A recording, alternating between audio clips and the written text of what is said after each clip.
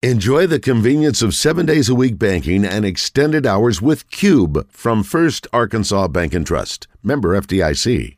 Protect yourself from identity theft and take complete control of your debit card with Secure Lock Equip from First Arkansas Bank and Trust. Visit FABNT.com for details. Member FDIC. Now to Trey Biddy, brought to you by Asher Wrecker Service, 501-562-2293. Family owned and operated since 1980.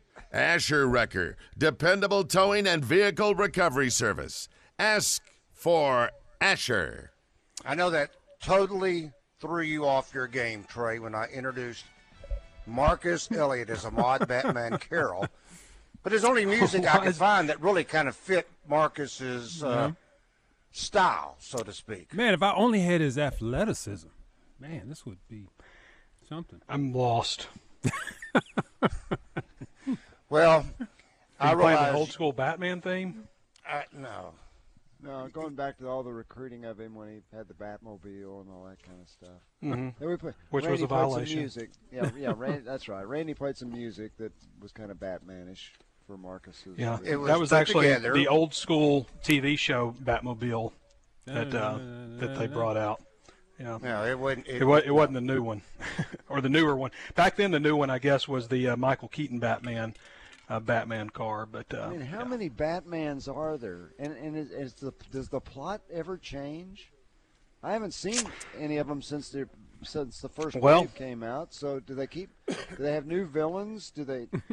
Same one. Does it ever? No, change? they keep recycling the villains, the Joker, and particularly the Joker. Yeah.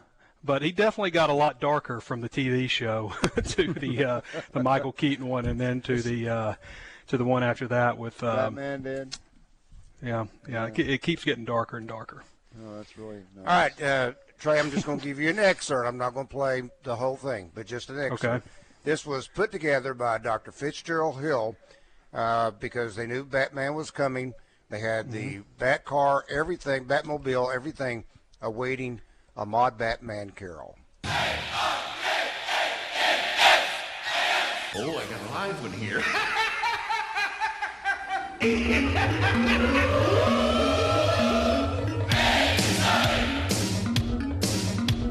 Oh, that's from the movie.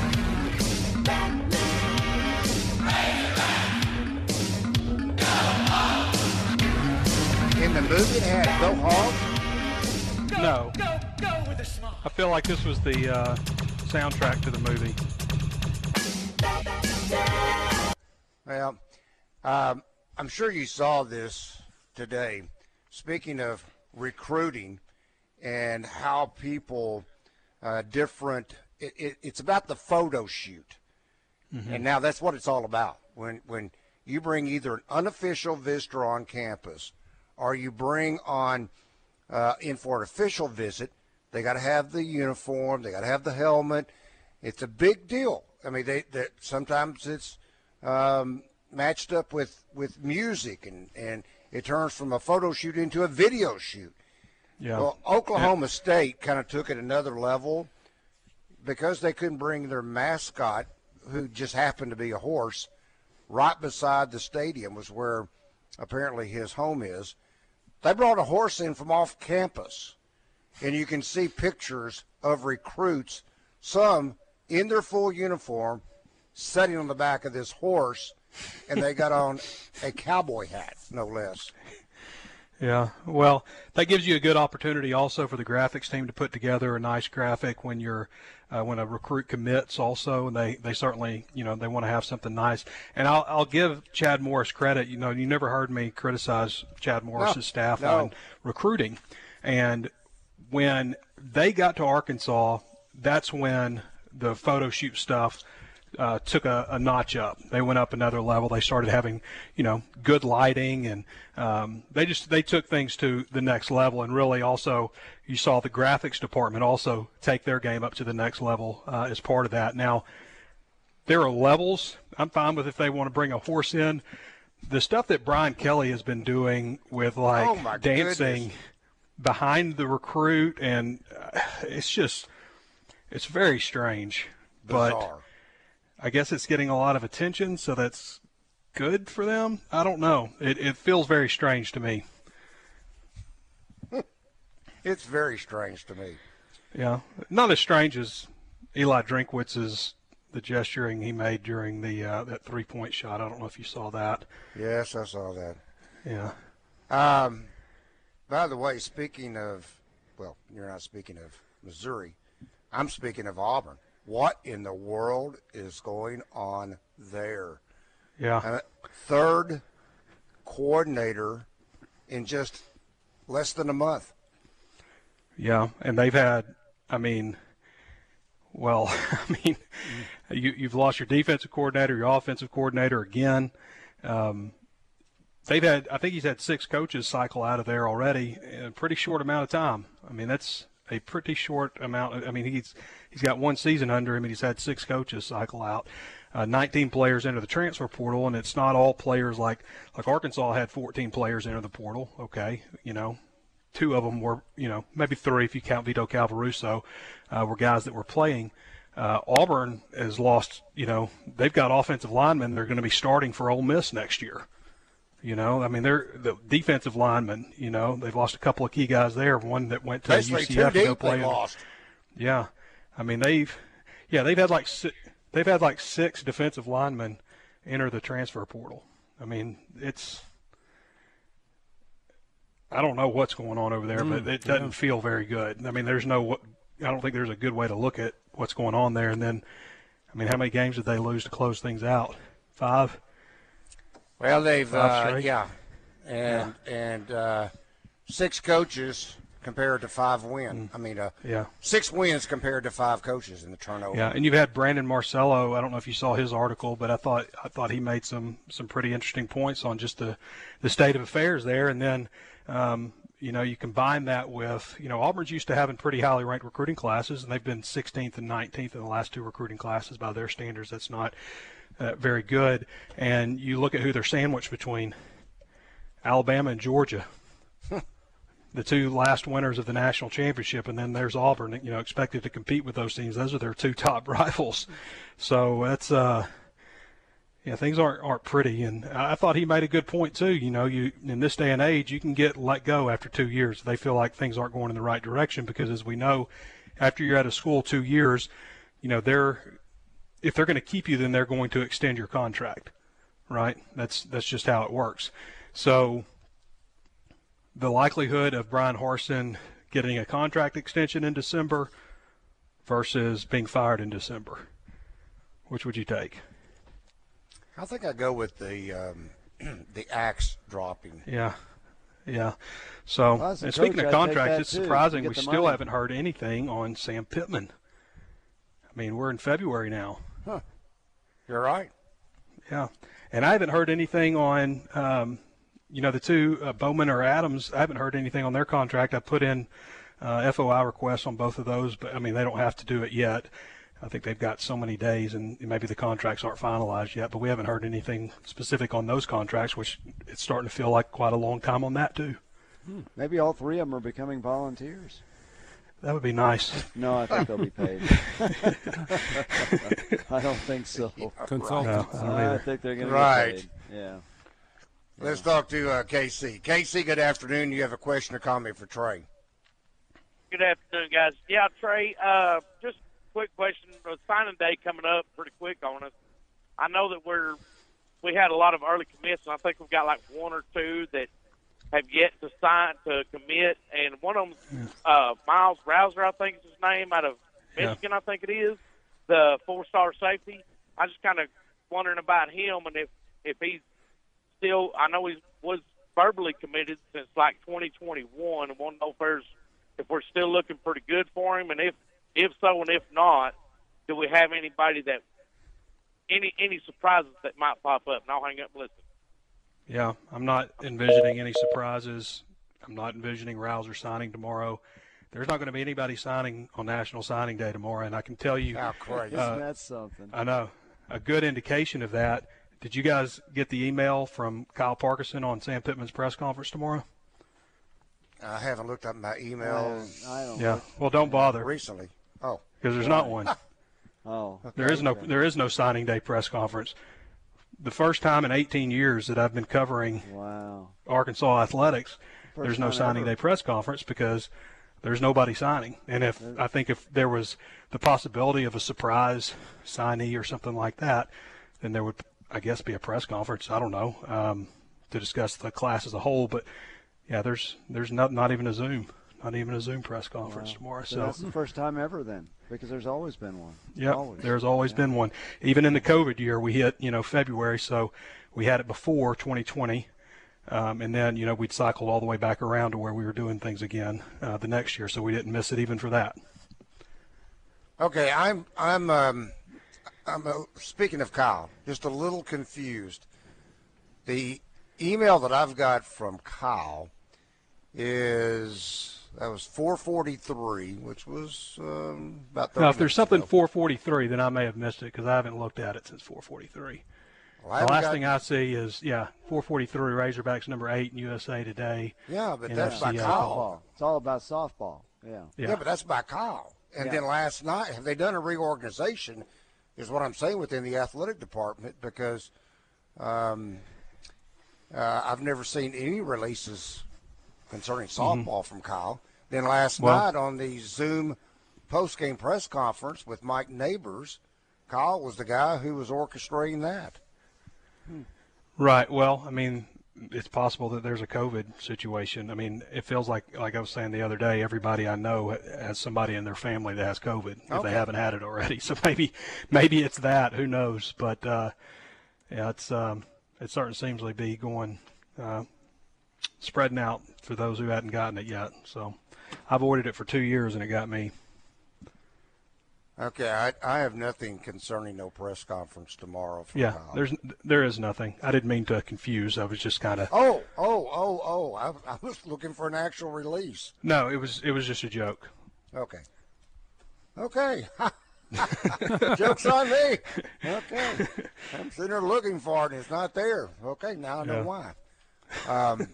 Look up. Would you reassure Trey? Would you reassure Marcus that Arkansas is going to be okay, even though tomorrow Arkansas will not be adding any more to its committed list or signee list? In fact, Mark, you should be encouraged by this note. Mm-hmm. The majority of this class, it's a record. 19, Trey, pre-enrolled? I think 18. 18 of them are enrolled, and I mean we all know the benefit of that. Spring football is you slow things down, you work on fundamentals, you slowly integrate things. Fall camp is a little more fast paced, expected to know type of stuff. So if you're a newcomer, I mean there's nothing better, I guess, than enrolling early in terms of improving your chances to play. I don't know how many of these guys they're actually going to need to play next year in terms of freshmen, because, I mean, Isaiah Satania, I think, will play. But, I mean, you return a pretty good bit off of last year's team, offensively with 4 offensive linemen, your quarterback, 2 of your top 3 tight ends are back. You got some work to do at wide receiver, but you brought in Jaden Hazelwood, and you've got some other promising young players in addition to Isaiah Satania, Quincy McAdoo, Samuel Bakke, and then defensively, you've definitely filled some holes. I'd still like to see them, get some interior defensive tackles, but got you a nice end, got you a nice linebacker, nice corner, nice safety, in addition to what you have coming back next year. So, I think even though they're not signing anybody tomorrow, they're going to be okay. They have, I think, 8 right now for the 2023 class already, including 3 4-stars, which is the number 3 ranked class in the country right now. And, they got to do some work to stay there, obviously. And we talked about that this week earlier, but, they're going to have to add some big time recruits, but they're in pretty good shape. I mean, as we said yesterday, I think we're talking maybe the over under at maybe number 15 ranked recruiting class, because they are off to such a strong start right now. So that's usually a pretty good indication that they'll end up finishing pretty strong. Maybe Trey, you can press conference announcing those guys, although you can't do that. No. But I was just thinking, Trey, when you and Randy were talking about how 19 guys are already here, that's why there's no press conference. All the signees are already in school. Yeah, except for just a handful of them that aren't enrolled yet. Patrick Kutis is one. Isaiah Satania, who we talked about, is also one of those. But, heck, he's right down the road at Fayetteville High School. So, he's got pretty easy access if he wants it. Although technically you can't, it's interesting as a recruit, when you're being recruited before you sign, you could go into team meetings, player meetings, and all that kind of stuff. You could, look at the playbook and all that stuff. But once you sign, until you enroll, you're not allowed to do any of that stuff. Isn't that crazy? It is. It is. It is. Trey, were you surprised Traylon Smith commits to TCU?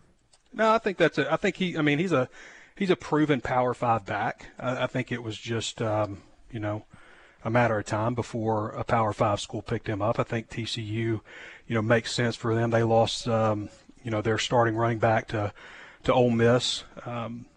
So they had a need there. I definitely think Traylon can play on this level. We've seen him. I mean, he rushed for 700-something yards the year before last at Arkansas. So I'm not surprised to see him land on a level like that. I'm a little surprised he entered the portal so late because he announced, literally the day of the Outback Bowl, that he was out. But didn't say he was entering the transfer portal, just say, he wouldn't be back. And, obviously we'll be talking about his COVID year, so super senior. And some players may want to take advantage of that, some players may not, and kind of thought that he might not take advantage of it. And I don't know if he had a change of heart or just thinking it over or what, but obviously made a pretty late decision to enter the portal. But I'm not surprised at all that he found a spot.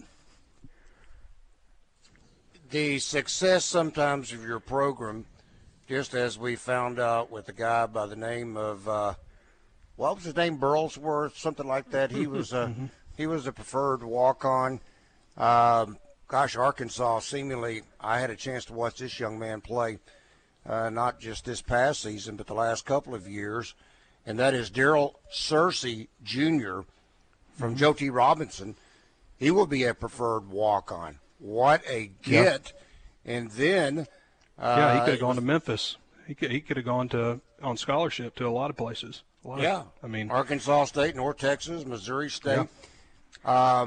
And then today, I understand from Larry, but I heard this also, Brooks Edmondson, the big offensive lineman from Bryant, is going to be a preferred walk-on. That's another major get, in my opinion. I think Arkansas is doing extremely well getting some of these preferred walk-ons. Right. You have to have a strong walk-on program. No question about that. And, we've seen different coaches approach that differently with how they treat walk-ons. Brett Bielema was very strong on walk-ons, being a former walk-on himself. I think we've seen times where walk-ons are, basically in the other locker, and that's just how things have been. Chad Morris wasn't particularly high on his walk-ons. There's his staff. Sam Pittman's done a good job with those guys, and of course, some of them have been awarded scholarships. And Pittman doesn't make a big deal out of it. You have to really dig to find out if somebody's put on scholarship, because there's not like some big, celebration or hey, I want these guys to come to the front, and make them do something silly and then tell everybody they're on scholarship. He just kind of quietly does it. It's just Pittman's style, I guess. But, it's important to have a strong walk-on program because for the most part, those guys don't stay a lot of times the full 4 or 5 years. And, they kind of trickle off here and there. But a lot of times, these are guys that are leading your scout team units, and are integral parts of your program. You may not see them on game days, but they're very important parts. And then you see guys emerge, whether it's a Brandon Burlsworth or a Grant Morgan or a George Wilson. That was another great one. It may be a Nathan Perotti, who found a role, or a Dow Loggins who found a role on the team. And, Dow was a holder and, but also was a lot more than that. He was a guy that was basically a player coach for him for a while. So, it's important to have, we always talk about the 85 scholarship number. there are a bunch more. You're still going to invite 20 walk-ons to go through fall camp with you, and then you're going to add some more after that. So it's important to have a good program. And by the way, Perotti went official today. I'm sure you guys have mentioned that, official, that he won't be returning for his senior year. I think we covered that pretty good just based on what we were hearing, that he wouldn't be back, but finally made official today. And speaking of Brooks Edmondson, one more note. Committed to Princeton, and he had offers from Columbia, Dartmouth, Georgetown. I would say he's more than just a student of the game. That's tremendous, man. I mean, we've speculated on what a scholarship would be worth to a place like Princeton, Yale, Harvard, etc. That's significant. Yeah, those aren't cheap. No. And then safety John Paul Pickens of Jonesboro, another preferred walk-on. So several names, as you say, Trey, we're just now learning about. We'll be walking on as a preferred walk-on for the University of Arkansas. All right, Trey, we will talk with you tomorrow. Okay, bye, guys. See you, Trey. It's Trey Biddy of hogsports.com, being brought to you by Asher Record Service.